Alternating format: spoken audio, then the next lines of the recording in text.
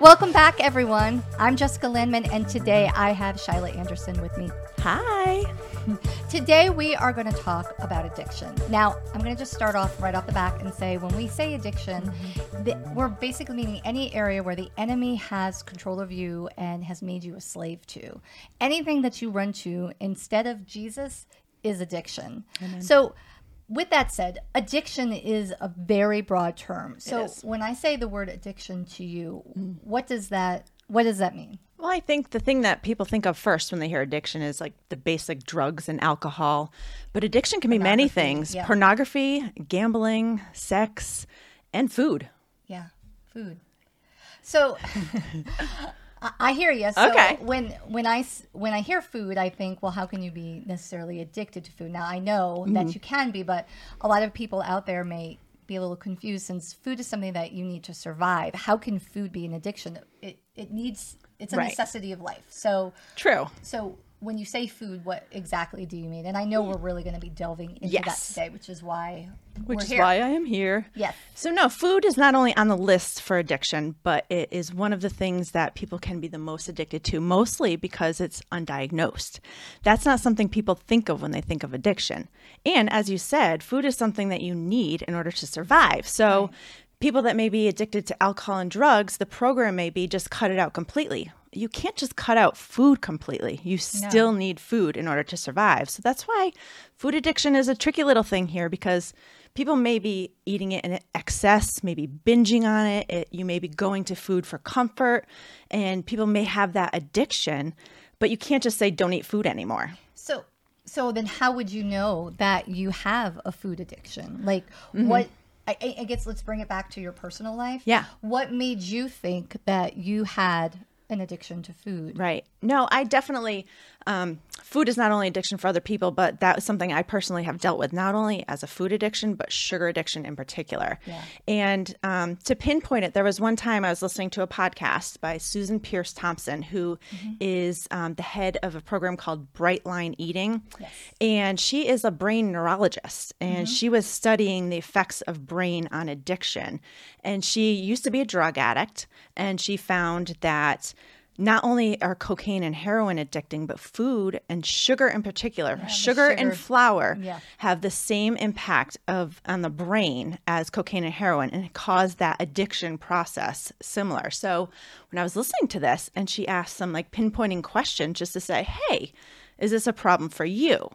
So is there like a checklist? Or? There was. Okay. She had questions. And I knew for me personally, I always struggled with food. I always had body image issues where I was always dieting. And for me, if I have a cookie, I can't just have a cookie. I need to have 12 cookies. And then I'm going to think about it. When can I have my next cookie? When can I have this? And I was constantly thinking about the next time I could have sugar. I'm constantly thinking about my weight, constantly. So that was one of her questions was, how do you control food? Is it something that you're thinking about constantly? How are your cravings? If you have a craving, can you just leave it be, or do you have to satisfy it? So these are the things that help to cause, and it was a score out of 10. I scored at a 10 out of 10 because I am an overachiever. Wow, you are an overachiever. Yes, I was diagnosed as a sugar addict. So for you, Yes. the addiction was to sugar, but can you be addicted to other parts of food, or is sugar primarily where people find themselves because of the chemical component of Yes, sugar? that is definitely, it's sugar and flour are definitely things that people are the most prone to addiction. So pizza, pasta, like the junk Exactly, food. the That's junk why we foods. crave like the junk food. Right. But also the sugary, sweet, Yes. quick fill Definitely. substances. Yes. Okay. So that's what was scientifically proven, but people can be addicted to any kind of food. I know people that love chips because of the salt. So it's anything you're having in excess. And I like to think of addiction as anything you're running to when you could be going to God. Like, are you going to this for comfort? Why are you going to this? Like, what is this reasoning? It's not just to fill your nutritional values. You're going to something. And it's fast. It's fast. It's an easy, It's quick fix. easy, almost like a quick Like fix a drug. with drug. Yes. Yes, or a drink. Right. So, so there's a void. There's something. There is something then missing where you're looking to fill with some kind of substance Right. that has a temporary release. Definitely. Temporary feeling, but then it quickly fades away, right? And then definitely. you need more. And then you need more. That's addiction. Okay. So you're a 10 out of 10. Yeah. You're the overachiever of food addiction. Woo, go me. You're the poster child. So, okay, that's a little scary, right? So Yeah. you kind of look at it and you're like, oh, dear Jesus, like this is not good. Something has a stronghold in my Yes. life. So like, what do you do to get set free? Like how do you like walk away from this kind of pattern? Or I mean, how do you get set free from any addiction? It's Exactly. really something I kind of want to delve into right now because Yes. so many people feel like if you have addiction in your life, that's your life, that you can't help yourself, that Right. that's it. And I understand that feeling of probably Definitely. feeling helpless, that this is just the way it's going to be and there's a cycle that I can't get Yes. out of. So how would you suggest, like what did you do Okay. to get set free? I like how you said it's a stronghold because it's definitely something that's holding on to you. It's a stronghold. Right. And I would love to say that there's like some magic button and something you just do and all of a sudden, bam, oh, okay, I'm cured. No, that's not the case. I think with any addiction, it's not just going to be a quick fix. So, number one, I say surrender to God. Like it has to be a daily surrender. No matter what addiction you have to every day wake up and say, God, I surrender this day to you. I surrender this addiction to you. This thing that has a hold on me, I give it to you every day. Yeah, and I want to just interrupt you Yeah, for please. a second because we are touching a little bit on strongholds here. And so I think some people say, well, I don't have any addiction. I don't have anything that I can't live without. Right. But a stronghold doesn't necessarily mean that it's like the textbook addiction. I just want to say anything that has a stronghold in your life that prevents you. So it could be fear. Yep. It could be depression. It could be just all sorts of emotional insecurity and things like that occupy our thoughts. Definitely. Those can be strongholds too. And so they all require a daily surrender. Definitely. Along with all the other addictions that are out there, something. If you're running to something instead of running to God, like this is what you need to break. So number one, surrender. Number two, I like to say to find someone that you can be accountable to, someone that can pray for you, someone that you can trust to say, listen, I'm having this struggle and I want to know that I can turn to you and say, help me, and you'll pray for me. Yeah. Next, find out what your triggers are. Like a lot of times with addictions, it may be something like you know why you're running to that. Like if you can journal your thoughts, like if you find yourself going to that thing, why am I going to it? Am I going to it because I'm bored? Am I going into it because I So look for the pattern. Yeah, look for the pattern. Am I depressed? Am I feeling down? Am I happy? Like what are the reasons I'm going to this thing? good. If you can figure out what your triggers are. I think the triggers is probably the most important thing. And if there's a trigger, then try and avoid the triggers. Exactly. Or, go ahead. Or if you know what the triggers are, have a plan in place. Okay. So if you know that, hey, I'm going through a stressful time right now, work is really stressful for me, I'm typically going to run to the sugar cabinet. No, I'm going to have a plan in place. I'm going to stop. I'm going to count to 10. I'm going to pray. And I'm going to do what my plan says, which is put on Christian music. Maybe it's go for a walk. Maybe it's call a friend. Just have a plan in place. I love that. Listen to go to my go-to scriptures. There are certain things I need to have a plan so I know that if this is happening and I feel it happening, what am I going to do? Have a plan in place. Awesome. I love all that. That's so practical, but yet so spiritual too. I know as somebody who used to struggle with fear, that when those negative thoughts came in, it is an addiction. You kind of go down the slippery slope where you are just following one negative thought after another. And so I always equated it to television, which I know is funny. Yeah. So, today's day and age, but even back when I would really teach on this more, the television would quickly turn from PG to not appropriate. So I would always say have a channel that you could quickly turn to, especially when the kids were little, that they didn't get anything in their eyes. So I would always go to QVC. This is a plug for QVC. Because I knew, it was maybe it was boring, but it was a safe place. So in the same way, there's always a safe place to go to when you feel overcome, because battling any kind of addiction, it's not instantaneous, as you know. No, it is not at a all. battle and it doesn't go away, but then all of a sudden it becomes like routine. Yeah. So your default setting has been reset. Amen. It's gone back to something that honors God rather than Right. fills a void. Exactly. Yes, it takes work, but when it's our habits, when we put into practice good habits that are honoring God, habits that draw us back in, that's when they become our default. And before you know it, those strongholds get broken down. Yeah. And I like to, by building a habit, sometimes I'll start building a habit by doing a fast. Like if there is cold turkey, if there is something that I may find that I'm running to, I'm going to fast it, because a lot of times if I do something for God, it's not just for me, and I feel like I'm going to do it a little bit better. For sure. There's an accountability factor when you fast, because if you're going to diet, as we'd like to call it, then you could cheat. Yeah. But if you're honoring God, you're not going to cheat God. Well, Exactly. Hopefully you're not going to cheat God.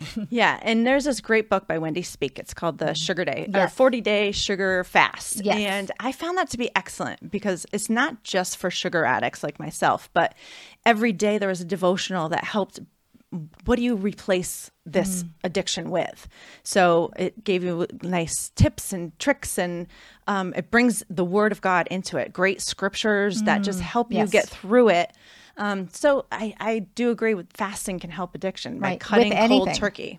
Social media is a huge one. And I know when I see that my social media activity starts to, and I'm on for work. So when I see that it's a little excessive, I all of a sudden delete it from my phone and just refuse to go on. And I have to do it for the work because it breaks its hold, because you don't want anything to have a hold over you except Jesus. Amen. And I found with social media, it's a boredom. If I'm sitting in the doctor's office, guess what? I'll just scroll through my phone. That's your trigger. Boom, boom, boom. Boredom. But what I realize is if I put the phone in or leave it in my pocket and I actually pick my head up and look around the room, I see that there are all these people who really can use an encouraging word or just a conversation or anything. And it just like brings the world back. So, anything that's literally controlling you needs to go. Exactly. So as far as scriptures, what were some of your like go-to scriptures that you felt were like very helpful? Like, cause I mean, for me, when I can get a hold of a scripture and I keep reciting it over and over again, Definitely. it gets a hold of my heart and my brain so that it reprograms both. So what were your go-to scriptures? I'm going to have to peek on my list, because, what I like to do is to write them out, to put them on the mirror, to put them on stickies, put them in the car. But there's certain ones that always jump out at me. Like 2 Corinthians 12:9-11. And that basically says that my grace is sufficient for you. My power is made perfect in your weakness. Amen. So when I'm feeling weak, I know that God has grace, that his power is sufficient. Or 1 Corinthians 6:19, do you not know that your body is a temple of the Holy Spirit? I have to invite the Holy Spirit to live in my body. I know for food addiction in particular, not just for any addiction, but big one. This body is a temple for the Holy Spirit. I need this body to glorify God. Like, I don't need to be feeding it this junk. I don't need to be binging. I don't need to be putting all this bad stuff in this if I want to glorify God. Right. And with that, I just want to add something. This is not for vanity. No. This is not at all about being a size so-and-so and looking good in your jeans. This is about health. Yeah. This is about creating a temple that's strong to do the call that God has placed on your life. This is about honoring God with your body, not looking for a certain image. Yeah. Yes, exactly. And another one I really like is 1 Corinthians 10:13-14, where God is faithful. He will not let you be tempted beyond what you can bear. So I try to remind myself that God's not going to let me go there. Right. I can stop this. He gives you a way out. There is a way out. I have to know the plan and follow it. And just if I have these scriptures in front of me, I can just remind myself, this is what God's saying about me. I don't need to fall into this addiction. What other scriptures? Any others? I know you had a few that you really wanted to highlight. Those were the good ones. I like putting on the full armor of God too. That's always good, because this is a spiritual battle. Yes. This is not flesh and blood. This is spiritual. And you can feel like if you're in the middle of a binge and you just realize you just ate everything in the kitchen, you're like, what happened? Like, that's spiritual. So let me ask you this though. You're doing all the right steps, right? You've identified what your triggers are. Yeah. You have wrote out all the scriptures that will apply to that particular addiction. You have them on your visor, in your car, they're on your mirror, they're on your oven, they're on the refrigerator. They are everywhere. But what if you still feel like you're sinking? Like, what happens then? And you mentioned having an accountability partner too, which I think is also really helpful, because I think that often helps us and moves us. So Holds us accountable. We're all human. yeah. And I think that we need to remember that. We need to give ourselves grace because I call myself a recovering sugar addict because I'm not there yet. I have had binges. I went off the rails and it's been hard to get back on, where I had a year and a half where I didn't have sugar, and it was. Now, do you have sugar at all? I do now, but I shouldn't. Okay. I That's know what I'm wondering. personally because I had the devil whispering in my ear, just have a little, just try this. It's going to be fine. And then I find myself in the same into the cycle old where it's habits. like, I'm thinking about it constantly. When can I get my next fix? When can I have it again? I know personally, I can't have it at all. Okay. I mean, that might not be the case for everybody, but for me, I know I can't. I felt my best physically, mentally. I was Even mental sleeping clarity, good. Yes, so much better. Where I need to get back on. But I also need to give myself grace and say, you know what? I screwed up. I need to remember to daily surrender to God every day and to say, God, this is what's best for me. I need you to help me. For sure. So, but it's also, I had to dive a little deeper and say, you know what? Addiction runs in my family. Okay. Yeah. It may not be food. I know my grandfather was an alcoholic. There was gambling addictions. So that could be a generational stronghold. Yes. So that's like to dive a little deeper. We may need to break that generational stronghold. For sure. And honestly, we can do a whole nother podcast could, right? on just generational strongholds and the components of them. I mean, we often say, oh, they're just like their father. They're just, and yes, some of it is in fact learned behavior. Right. However, there is a piece of it that we see clearly identified in the Bible. We see it a lot in the Old Testament, especially when we look at like Abraham, Isaac. I mean, we see it in that line quite clearly. The lying sin, the infertility, just all these different things that are passed down from generation to generation that we need to take authority over because the enemy would have us to believe that that is just our fate. That's just how we are. But the Lord promises that there's freedom. Amen. There's who the Lord sets free is free indeed, right? And we have to claim those promises and apply them to their life. So we are wrapping up here, but I do feel like we should just take a moment and pray for generational strongholds for anybody any out there who may be feeling like they have addiction in their life, that they can't get up around it, that they have some generational patterns that are definitely concerning to them. Maybe they have habits in their life that they've made excuses for, but now they're seeing them prevalent in their children. And that's a red flag for a lot of people because it's okay. But when you see the bondage that you're now passing down from generation to generation, whether it's learned, whether it's some physiological, whatever the may be, we have authority in the name of Jesus. So if you would, I just want to pray for a minute. Definitely, please. So, Heavenly Father, we just lift up our viewers right now, oh God. Anyone who is listening, I ask you right now, oh Lord, to just bring to light any area in their life where there is a stronghold or an addiction, whether it be generational in nature, whether it be learned behavior, but any area in their life right now where the enemy has gained a foothold, where the enemy has held them captive, we just break it off in the name of Jesus and release them into the provision and the goodness of Jesus Christ. We know that there is freedom in Christ Jesus, and we receive that free gift right now. I pray, oh Lord, for your grace for the individuals who are struggling, oh Lord, that they would feel covered and just protected as they navigate through this. But I also pray for supernatural strength, oh Lord, that they would be able to overcome the power of the devil by the name and power of the Most High. Give them Holy Spirit power to break free in Jesus' holy name. Amen. Amen.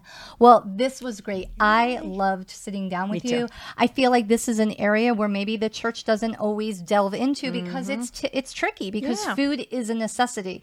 But again, addiction is any area in your life where the enemy has really gained a hold. Right. So anything else you might want to add before we kind of bring it home today? No, I think that was everything on my heart we shared. So Great. I'm grateful for this opportunity. Well, I'm so glad you were here. So everybody, thank you so much for joining us today. If you loved what you heard, like and subscribe for more content. And otherwise, we'll see you next time. Bye-bye.